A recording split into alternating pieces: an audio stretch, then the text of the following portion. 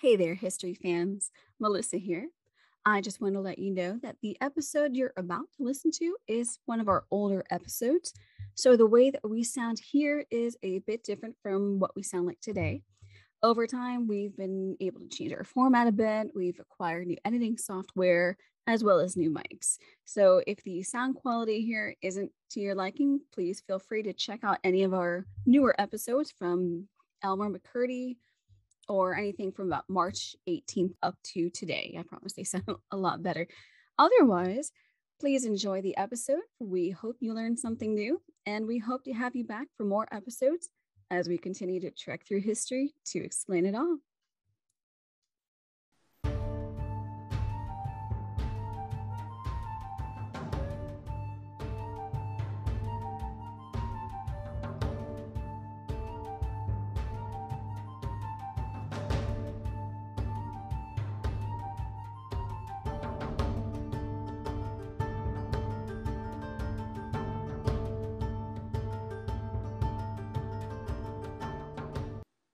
Hey there, history fans! And welcome to another episode of The History Explains It All podcast. Come with us as we delve into things new and old. Strange and weird. Exciting.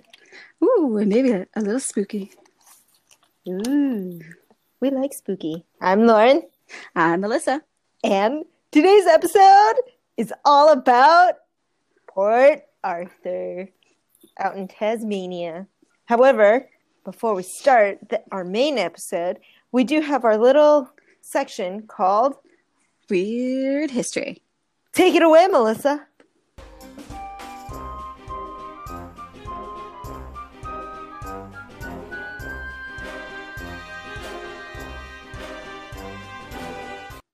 So today is a very interesting one. But really? then again, I think they all are interesting.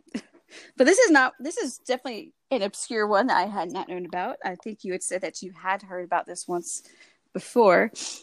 So today's Weird History is all about mailing children through the post office. Yes,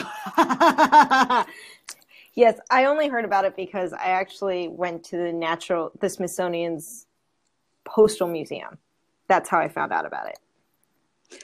I'd never heard about it, at least until that horrible history sketch, which made me want to look more into it because what? Mailing children?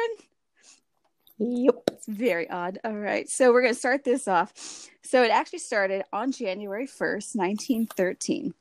And there were certain rules applied at the time. So this is in the U.S. So prior to this day, only packages up to 4 pounds could be mailed at any given time. So you could mail small packages, but people were saying that's not enough. Now I'm spending more money to spend more things because I have to divvy it up into more than one package.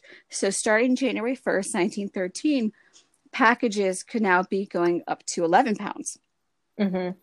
And a few weeks into this new sort of regulation, now there were specific regulations as to what you could send through the mail. People obviously were just sending strange things through the mail, and I'll get to that in a minute. But about 3 or 4 weeks after this new updated weight for the post office started going through, an Ohio couple named Jesse and Matilda Beagle mailed, quote unquote, their 8-month-old James to his grandmother who lived a few miles away. James was just shy of the 11 pounds, and it cost the family 15 cents to mail him. Although they did add a $50 insurance on him. $50 insurance on your child.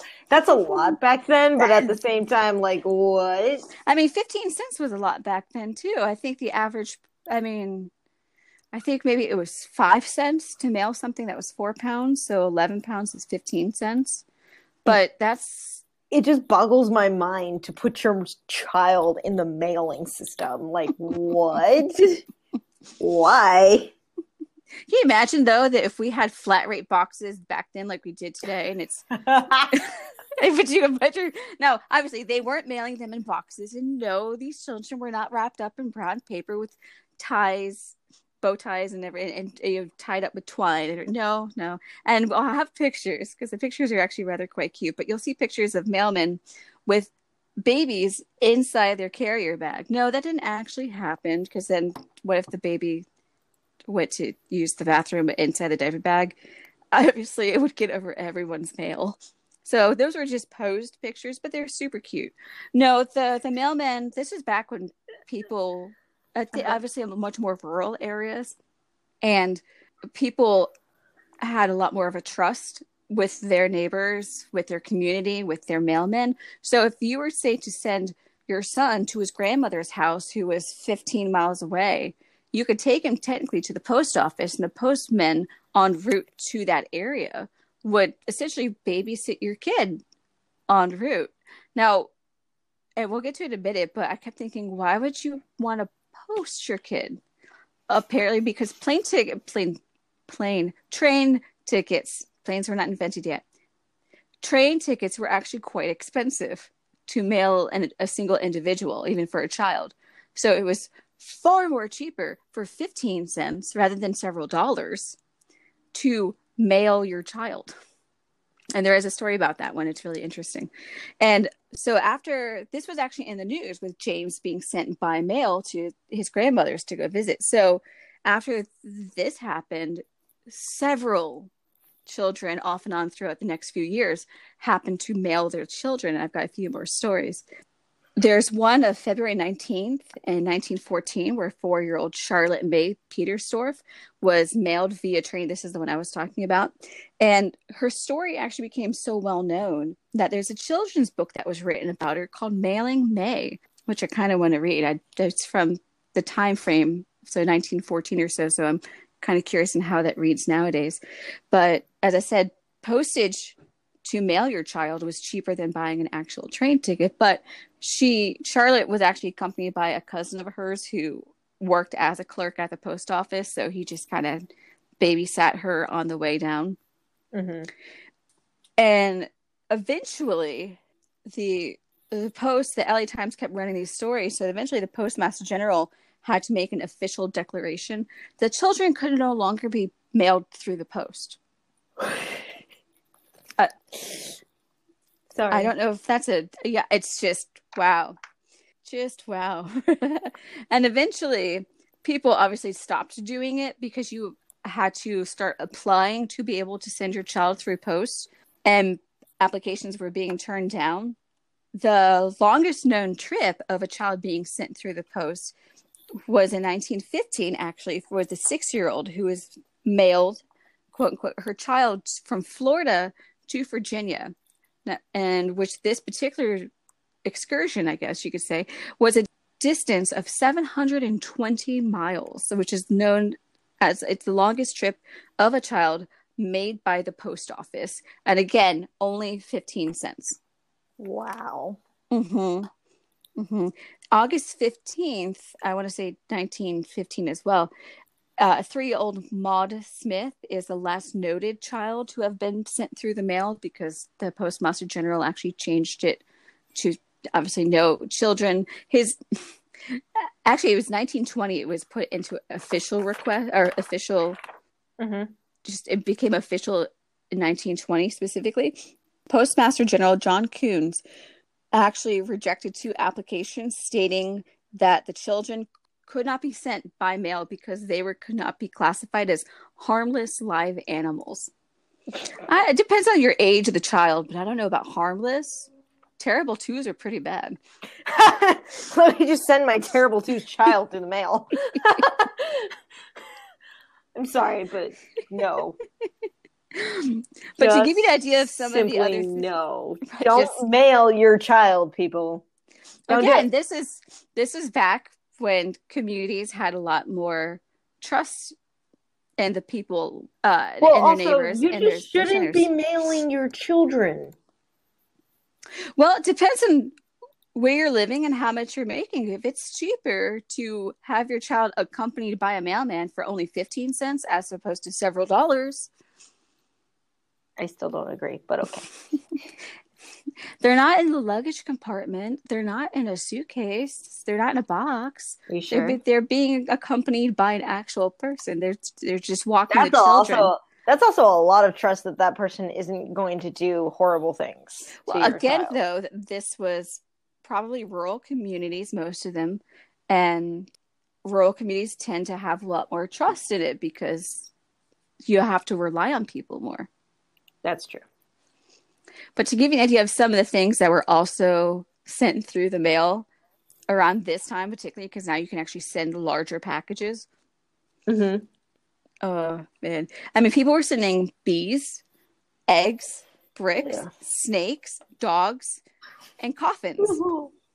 I don't know if those coffins had actual people in them or they were just empty coffins on the way to somewhere else to pick up the body. Although that was kind of a common thing.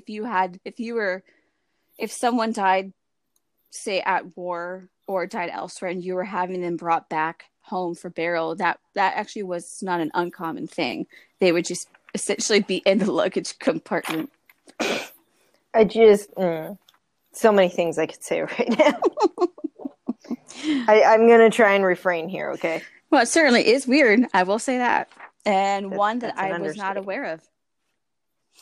That's an understatement. Weird is an understatement. Yes. But now I definitely want to get, or see if I can find a copy of Mailing May and give it a read, see how it reads. Well, if you do, share it with me. I'm interested. I'll definitely see what I can do. Oh my God. Oh, okay. So, mailing children. So, main episode. I'm sorry. I guess we're going from mailing children to mailing convicts. It's not really quite the same, but I'm trying to find a segue.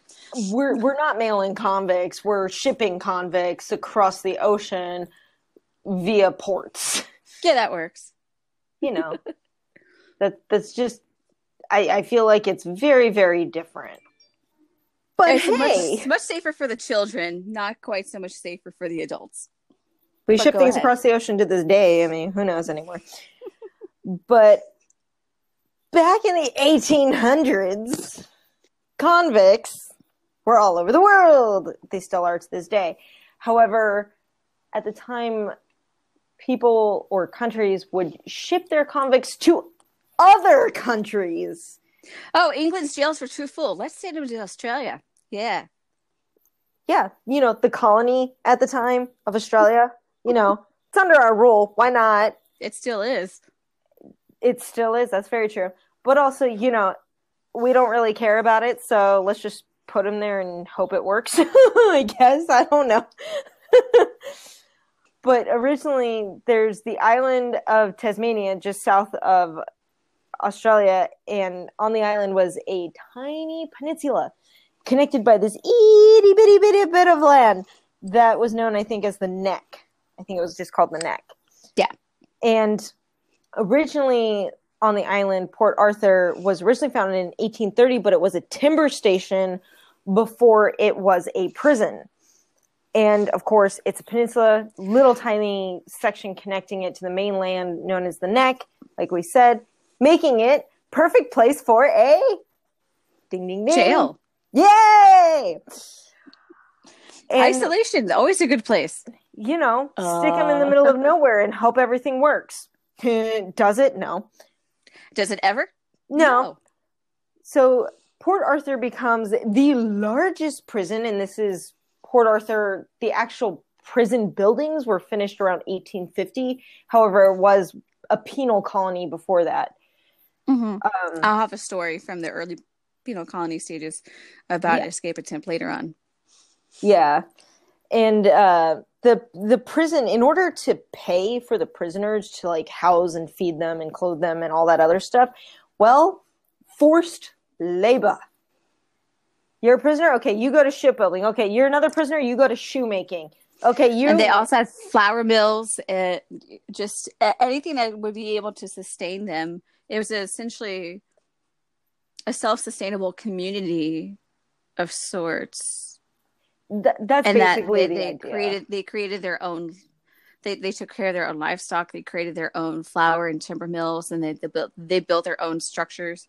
Yes, Everything was basically done by on the them. labor of the convicts. Yeah. Yes. Well, not only that, the labor of the convicts was so darn good. Yeah. I mean, what did you say about the ship? You told me that like ships, the shipbuilding, they actually had to stop shipbuilding because everyone wanted them to build their ships or something.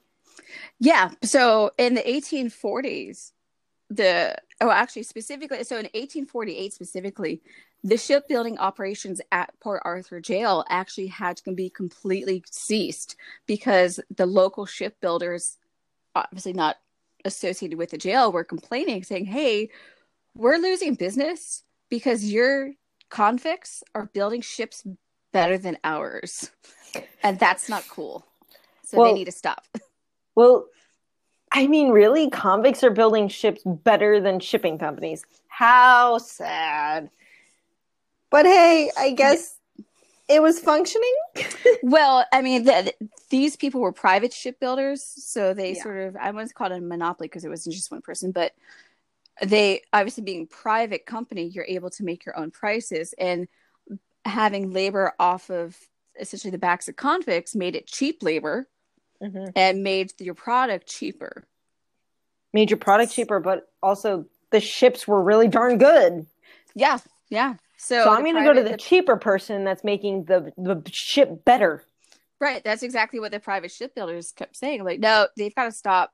They're better than us, and we're losing money. And we're gonna, private company versus the government. We're gonna win. So government needs to close this all down. Well, they did. So, yes, they stopped ship making after that. But back to the island/colony, penal colony. Prisoners, of course, died on this island. And, there was a cemetery on the island called the Isle of the Dead. Great name for a cemetery. The one I live across to, I think, is just called the Rosedale Cemetery. Holyrood Cemetery. Tons of cemeteries just named after the place that they're at. But this one, the Isle of the Dead. I mean, I guess you go to the prison to die? I don't really know. So, I mean, I guess it kind of is the Isle of the Dead in that sense. But this was the prison that tons of people were sent to. And it was actually considered one impossible to escape from. I think Port Arthur is actually, if it's not the most famous jail in all of Australia, it's definitely one of the most famous jails in all of Australia. That's true. I think so. I mean, it's also, Tasmania is an island. It's not part of the mainland Australia. That's like being in a prison colony on the Florida Keys. You're still isolated, and you're still you're on an island, but a very small one. Now, mind you, Tasmania is much bigger than the Keys. I mean, Key West itself, the Key is maybe 5 by 5 miles around. It's tiny, but it's still, you're not part of the mainland. And in the 1840s and 50s, it's still very rural. Yep. That's very true. But also, it was not only that, it was a pretty large prison. Yeah, eventually it ended up housing, so when it first opened up around like the as an official jail before the official building, I think, was completed. So around 1841, the population was around 1,500. And 3 years later, by 1844, it had nearly tripled. Or sorry, it more than doubled to 3,500. Mm-hmm. Sorry. I'm going to go turn that off. Thought I put it on silent.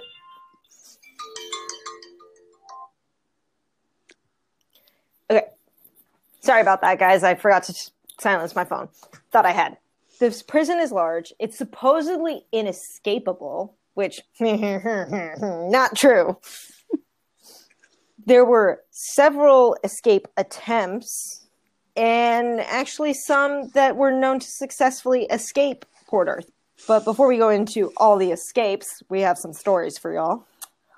In 1877, so the prison really only lasted between 20 to 30 years, was shut down and the area around it was turned into a town.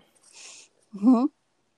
However, of course, fires occurred in 1895 and 1897, and the original prison buildings that were still there actually were burnt to the ground. I think most of them were burnt to the ground, but not necessarily all of them, because so what's interesting, although maybe it's not as interesting as I think it is, because it doesn't sound very surprising to me, but not too long after the closing of the jail officially in 1877, tourists started coming by to wanting to view it, because it definitely had a reputation for being a hell on earth. And we'll get to that. Mm-hmm. But so the town that built up around it decided to say, well, people want to come take a look at this. Why not make some money off of it? So people were already coming to essentially as a tourist attraction. So let's make it an official tourist attraction. So by the 20s and the 30s, the Port Arthur had the area around it had developed hotels, museums, guides, and then actually the catering of tourism to the jail itself.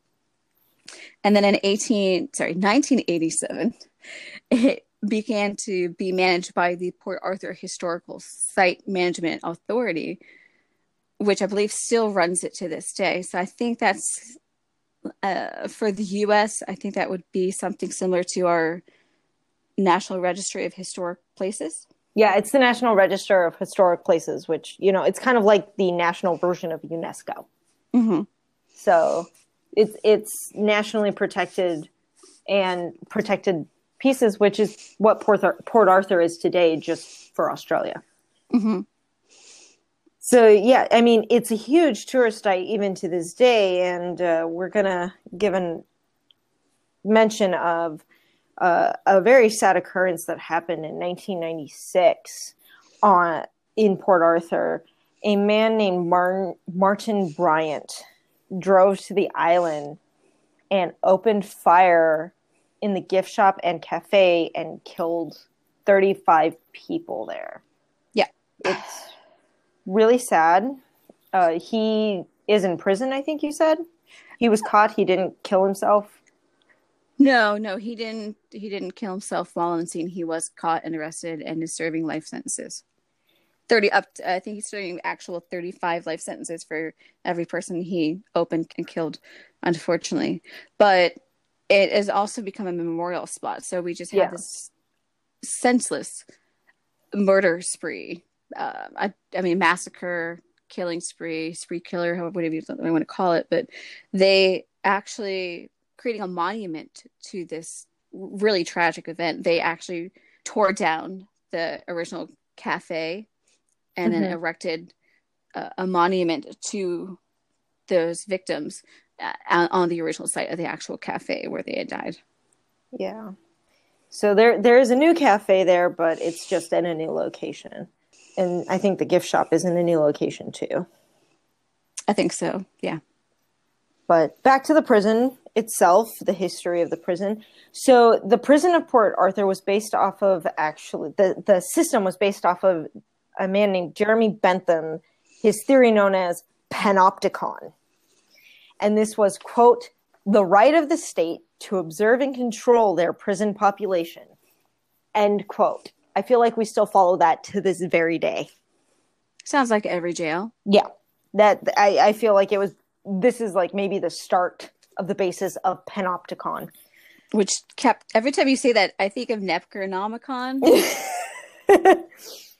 Not completely related at all, but I don't know how you get that out of panopticon. I think it's the Opticon, Necronomicon. Anyway, it's the con part. But also, Port Arthur's treatment of their convicts was really screwy, and they mentally messed with them. They're convicts. Why not just mess with their minds? Screw them.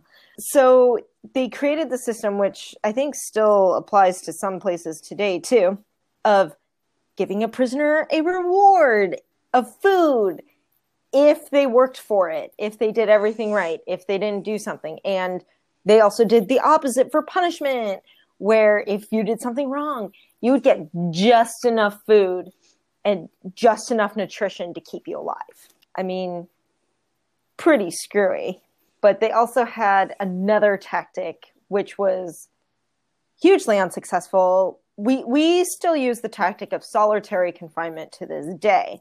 However, Port Arthur took it an extra step.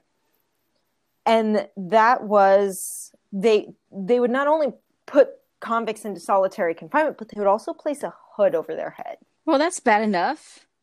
I mean, solitary confinement is bad enough.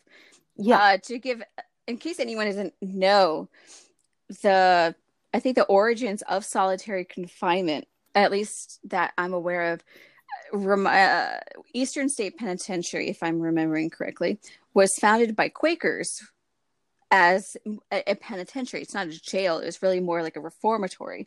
And solitary confinement was a major way of dealing with offenders. And the point was to put them in a room by themselves to allow them to think upon their actions, to reflect on making amends and things like that, usually asking God for forgiveness and things like that. That was part of their religion. And that's, if you look at Eastern State, a lot of the rooms are solitary rooms. So you would be in, and now I think some of them still had windows.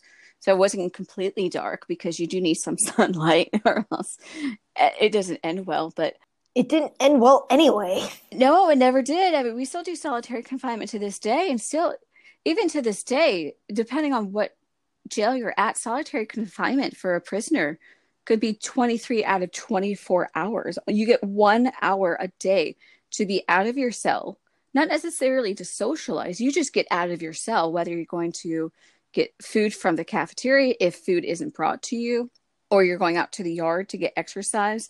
But for anyone in solitary confinement, at least in the US, if it's usually 23 out of 24 hours for however determined a period of time. But I do know that there were other places, I don't remember the name of the jail, but I know there was one in Oregon. Most of this was in the late 1800s, where they would actually have areas called the hole, or various terms of that, where it was like a well, or at least an underground solitary confinement space where, and our jail cells aren't very big. Our jail cells are maybe 5 feet by 8 feet. They're not very big. So imagine, usually the hole or anything similar was probably smaller than that. Maybe standing room only, so you wouldn't actually be able to sit or let alone lie down. But it drove people crazy. I mean, you're in a darkened hole with no sunlight, and sometimes you'd be in there for days, let alone hours at a time. Yeah, and you're tied up. You basically can't do anything. Well, maybe at Port Arthur. I don't know about the other jails in the U.S. But... yeah. But now imagine that with a hood over your face. Whatever little sunlight you thought you might be able to reach, you definitely can't now. And that literally drove the convicts insane. And many of the prisoners that were actually placed in solitary confinement with this hood over their head actually went to the asylum that was on the prison grounds. They had to take in several of these prisoners because they went nuts. Humans are social creatures, except for maybe a few rare people. Yeah. But humans are social. They need social interaction. And I mean, think of, okay. I mean, even during the pandemic, we've all been going kind of cuckoo, going crazy. I mean, I remember when we first started out here, it was just the first 2 weeks we were out of work, and then I went stir crazy because I'm a very social person. I need to be around people. And I was like, I can't leave my house. I can't talk to people. I can't, I could talk to people over the phone, but it's not the same thing. I was going nuts. Yeah, I remember that. It's nowhere near the same as jail solitary confinement, but humans by nature are social. Yeah. And if you are by yourself in a darkened room for hours or days at a time, not allowed to speak to people, it will drive you crazy. It breaks you. Literally. It breaks your brain. Yeah, it breaks your mind. And that's exactly what Port Arthur did to its convicts. It was a horrible, horrible place. But, however, there were escape attempts. Well, of course there would be. Let's go into funny escape attempts. You want to take it off with the most famous one? Yes. Take it away. I'd heard about this one. I don't even know how long ago. To me, this has always been the most famous escape attempt from Port Arthur. But if there's more famous ones, just let us know. But I'd always heard about Billy Hunt and his kangaroo attempt. And I would just love to see a recreation of this in some way. I'm obviously not an actual person, but maybe it's a funny story. So there was a convict named George Billy Hunt. Billy was his nickname. And if you could get past the neck, as we were talking about, which is, if you can get out of the jail, get past the neck, you're pretty much home free. Yeah, because after that, no one's really going to be able to sort of get you. And kangaroos are pretty prevalent in Australia. This is the 1840s to the 1870s. They're probably much more prevalent because population was a lot less. True. Population of humans was a lot less. Right. So I'm trying to wonder how Billy Hunt got a hold of a kangaroo pelt. It probably got left lying around after they skinned it for meat. That would be my theory. Maybe, or somebody had it somewhere in their office. I don't know. I couldn't find any information on that. But somehow he got a hold of a kangaroo hide, a full-on one, decided to disguise himself inside the hide, pretending to be a kangaroo, and hop out of the jail. Now, it didn't work, but it would still be funny. Now, there's two different stories I've heard about how he got recaptured. So either the guards who shot at him thought, hey, a kangaroo, let's get some target practice in. Or two, hey, we're really hungry because there's not enough food. Oh, look, food. And then shot at what they thought was a kangaroo. Turns out after they shot at what they thought was a kangaroo, Billy Hunt decided to say, okay, I'm not really a kangaroo, guys. Okay, I'll go back. This obviously is not working. And he was taken back to jail and was given 150 lashes. And I couldn't find whether that was just a regular whip or cat o' nine tails or something similar to that. But 150 is insane. 5 is bad. 5 can cause some damage. 50 can cause infection. And death. 50 could, and bleeding to death. Even 50 could cause death. 150 is, I mean, you're lucky to survive 50. 150 could certainly kill you. Yeah. And especially if they didn't do anything like what we did out here in some of our jails, where some of the more sadistic people at certain jails at certain times would actually take a whip that was coated in salt water and then whip you with it. Ouch. Just to make it worse. Ooh, I feel stinging now just from that image. Ouch. I mean, the things people do to each other. Well, escape number 2, or was it number 1? Because I think it happened before Billy Hunt, but. It's number 2 on the list. Go ahead. Whatever. Did you ever hear about the escape in the washing tub? No. Yeah. What? Well, so in 1843, a ship called the Maitland was transporting convicts across the ocean to Australia. And one of the convicts decided that if he hid in the cargo hold of the ship, people would think he had died and they had, buried him overboard, because that's how you bury people at sea, you throw them overboard, right? Or he had escaped and jumped off the ship and tried to swim to freedom and probably died, right? Well, he was actually just hiding in the hold the whole time. And he was actually discovered in the hold. He had hid for a good period of time at this point. And he was discovered in the hold and actually was taken as a convict to Port Arthur. And he made a second attempt. What he did was he took a wash basin or tub at the time, and attempted to escape via the sea in this tub. Yes. Now I'm imagining.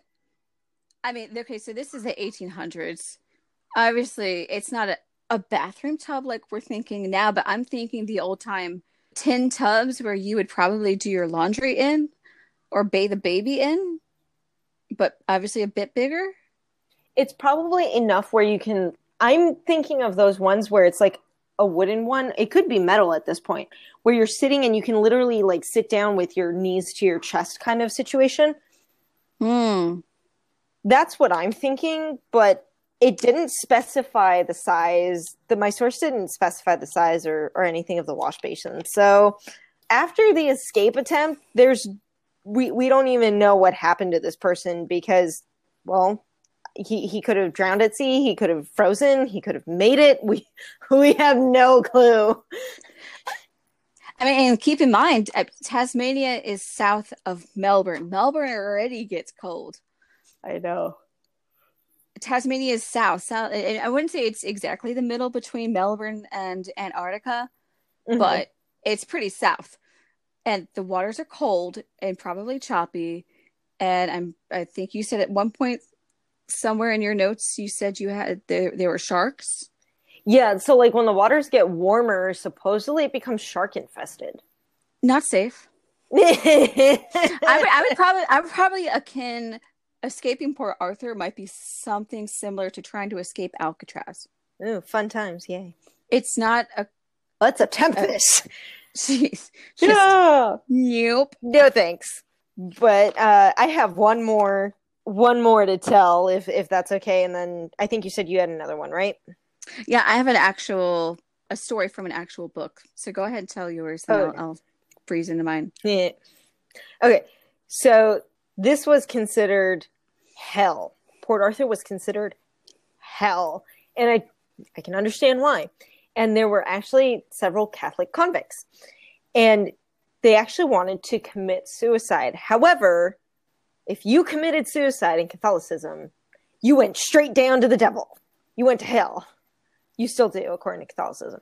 So to avoid that, there was a plan hatched among 4 prisoners. Don't know if they were all Catholic or not. I'm kind of going to assume no, but this plan stated one would be a murderer, one would be the murdered, which would normally be the Catholic person, and the other 2 would be witnesses.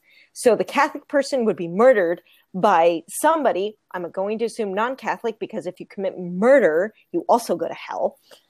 And that non-Catholic would murder the Catholic, and that would give them their escape from the colony of hell, I guess you could call it. And the murderer would be put on trial for murder, of course, and he would be condemned to death, so he'd get his escape through death. And the other 2 would have a slight vacation in order to have to appear in court at the trials to say, yes, we have witnessed him murder that one who is now dead. And by vacation, we're talking you're either going to probably to Hobart or going to Sydney for trial. And if you're going to Sydney, it's definitely a bit of a vacation because Sydney's quite a whiles away from Hobart. You're not even on the same island. Or Port Arthur. Yeah. Well, Port Arthur and Hobart are... They're on Tasmania. They're both on Tasmania. But Sydney is in the middle of the coast of Australia. Mainland Australia.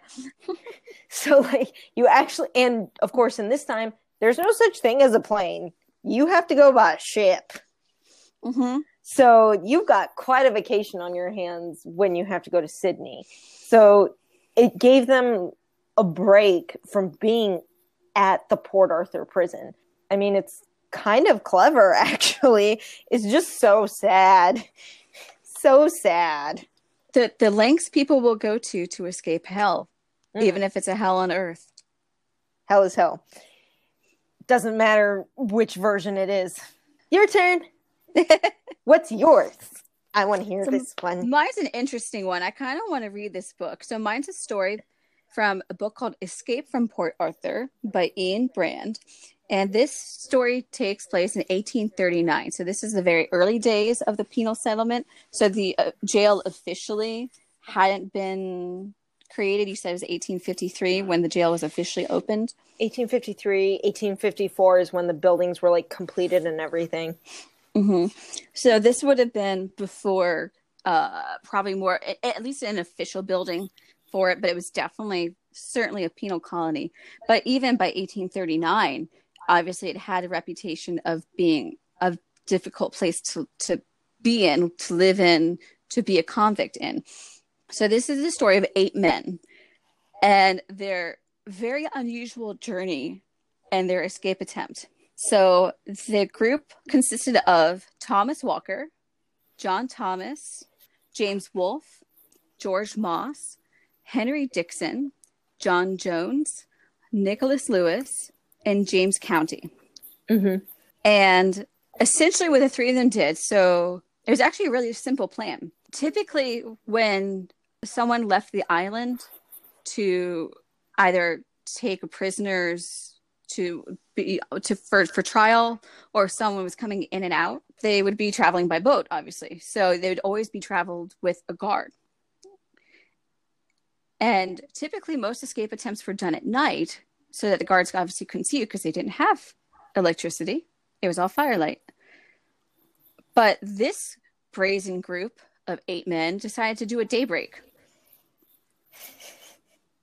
So on the morning of February 13th, 1839, there was a momentary absence of the sentry, and all 8 men decided to break for it. They grabbed the first ship that they saw and essentially just got the hell out of Dodge, trying to make it as far away as possible, as quickly as possible. And the ship that they actually took was the Commandant's whaling ship. Not the smartest of moves. So as soon as it was noticed that this particular ship was missing, the Commandant actually sent out a second whaling ship and said, hey, go after these guys. So they pursued the second whaling ship, pursued the first whaling ship for about 5 hours. And eventually 30 miles offshore and out of sight, they lost, obviously, sight of the escapees. And to give an idea about the whaling ships aren't huge ships.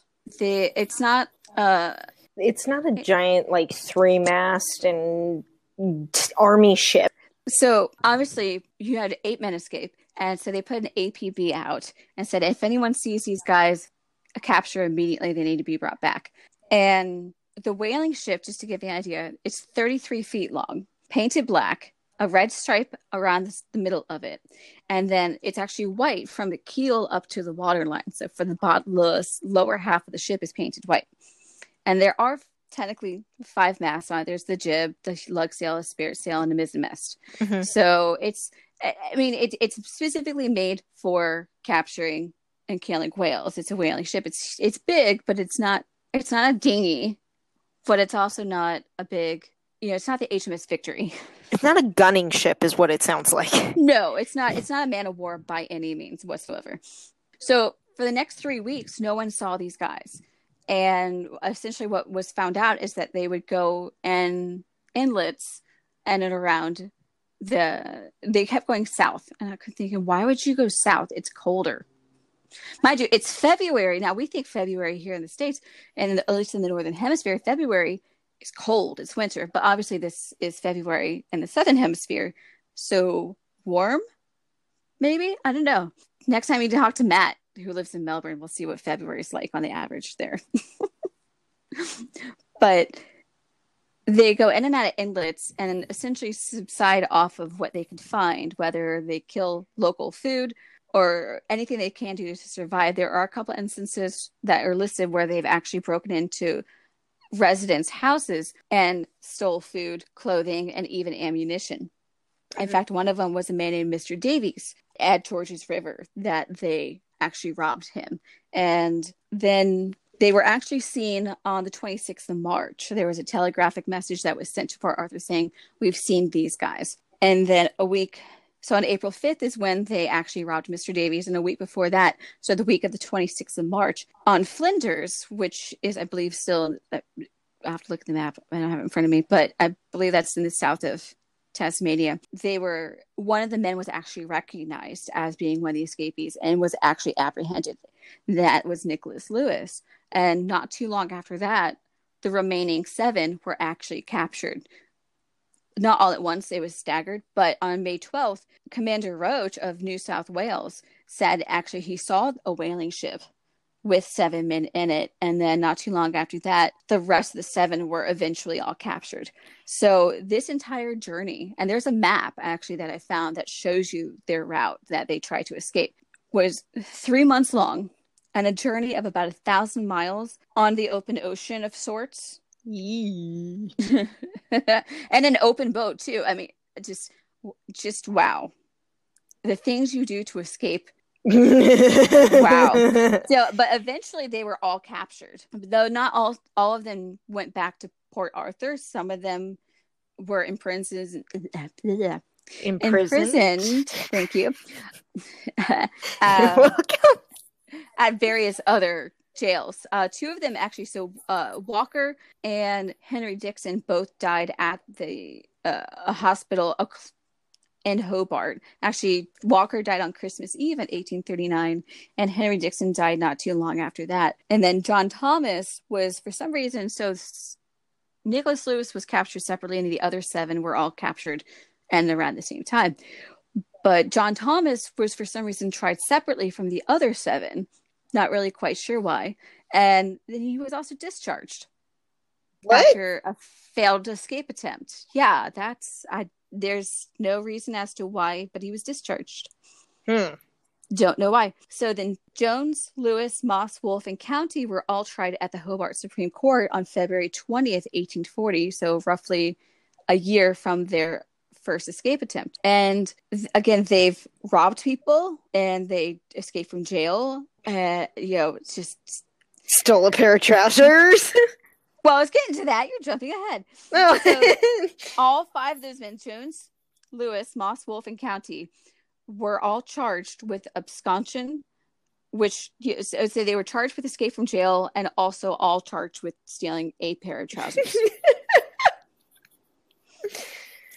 Not the robbing, not the looting, not the assaults. Just a pair of trousers. But stealing a pair of trousers. Must have been some pair of trousers. They stole a single pair of trousers and were convicted of the trousers. Yeah. Mm-hmm. Ian Brand actually specifically says this leniency was unusual at the time and the reason is unknown. Yep.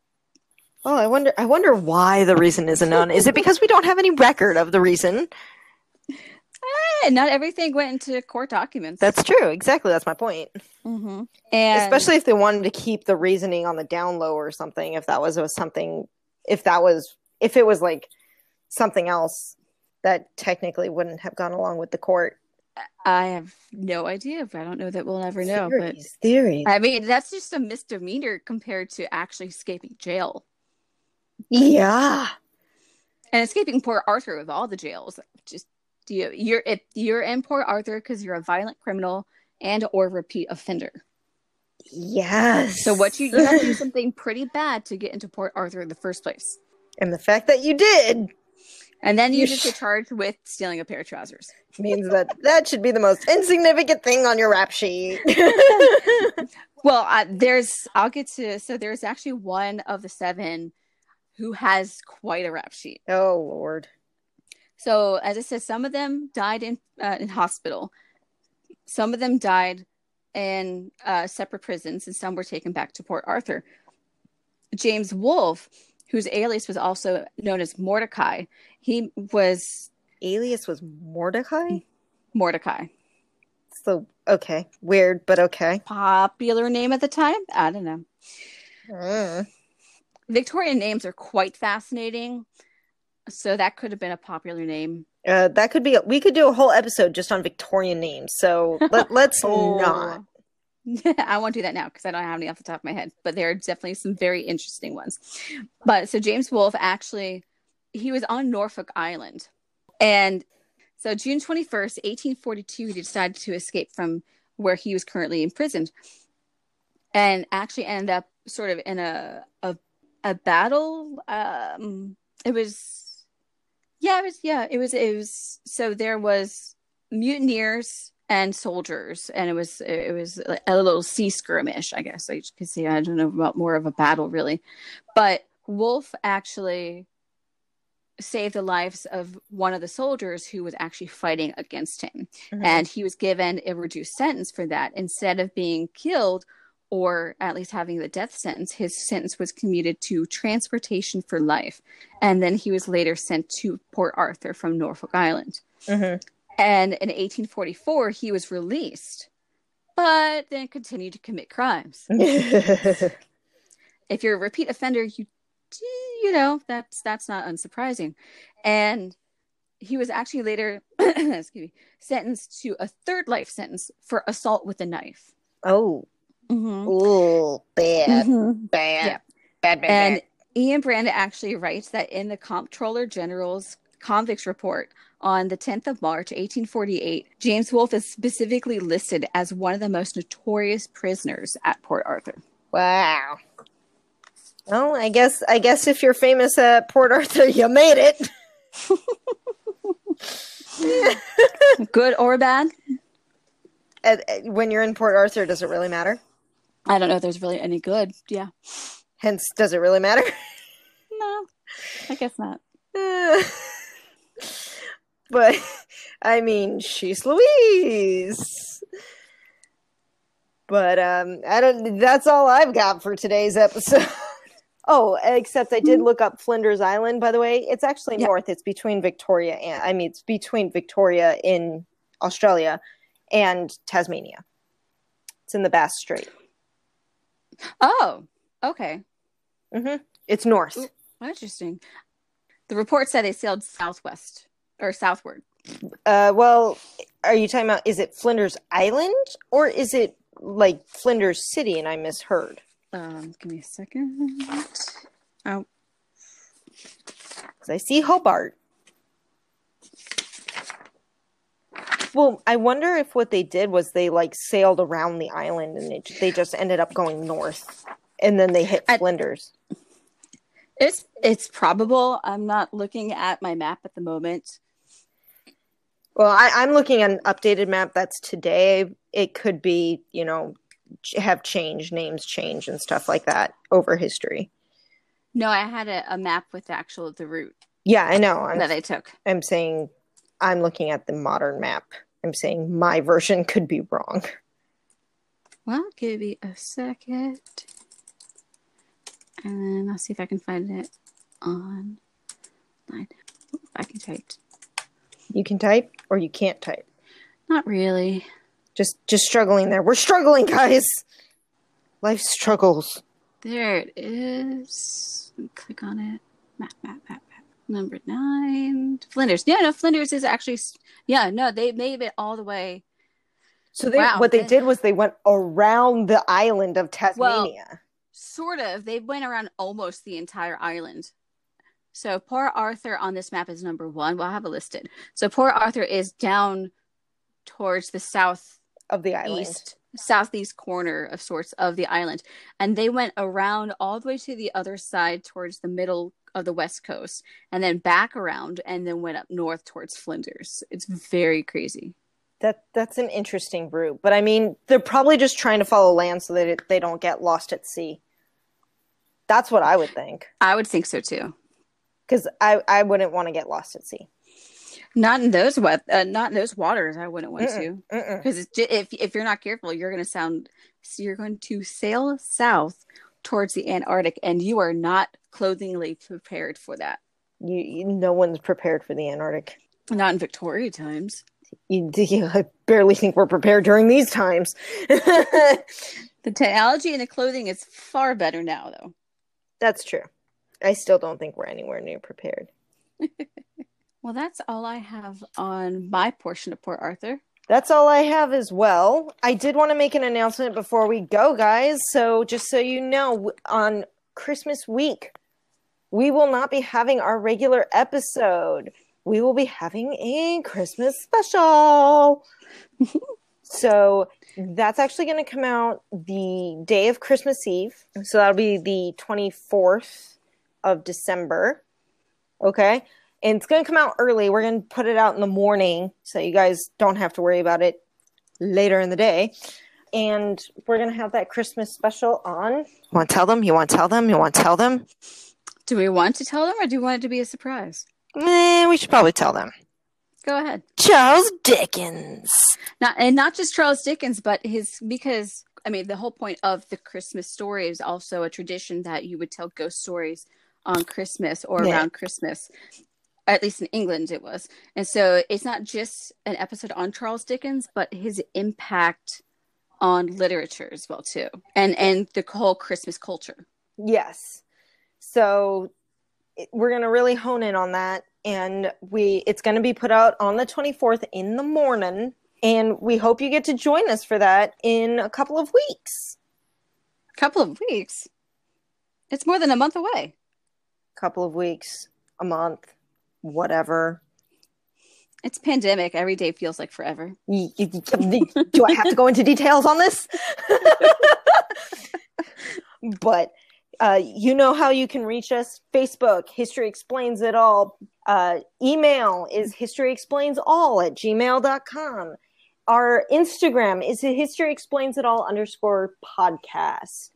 I post there every other day, excluding the weekends. So Monday, Wednesday, and Fridays, I try and post there. I'm sorry I haven't been great this past week since Halloween, but I'm going to get back on top of that. And I'm actually going to start posting a This Day in History segment kind of thing where I'll give you, on this day, this happened in history.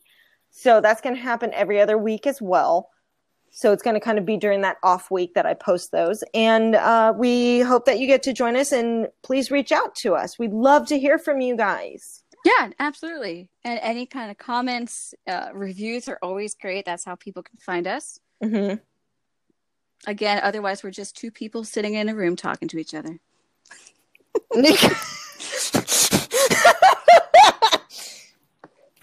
Just, hanging out in my room.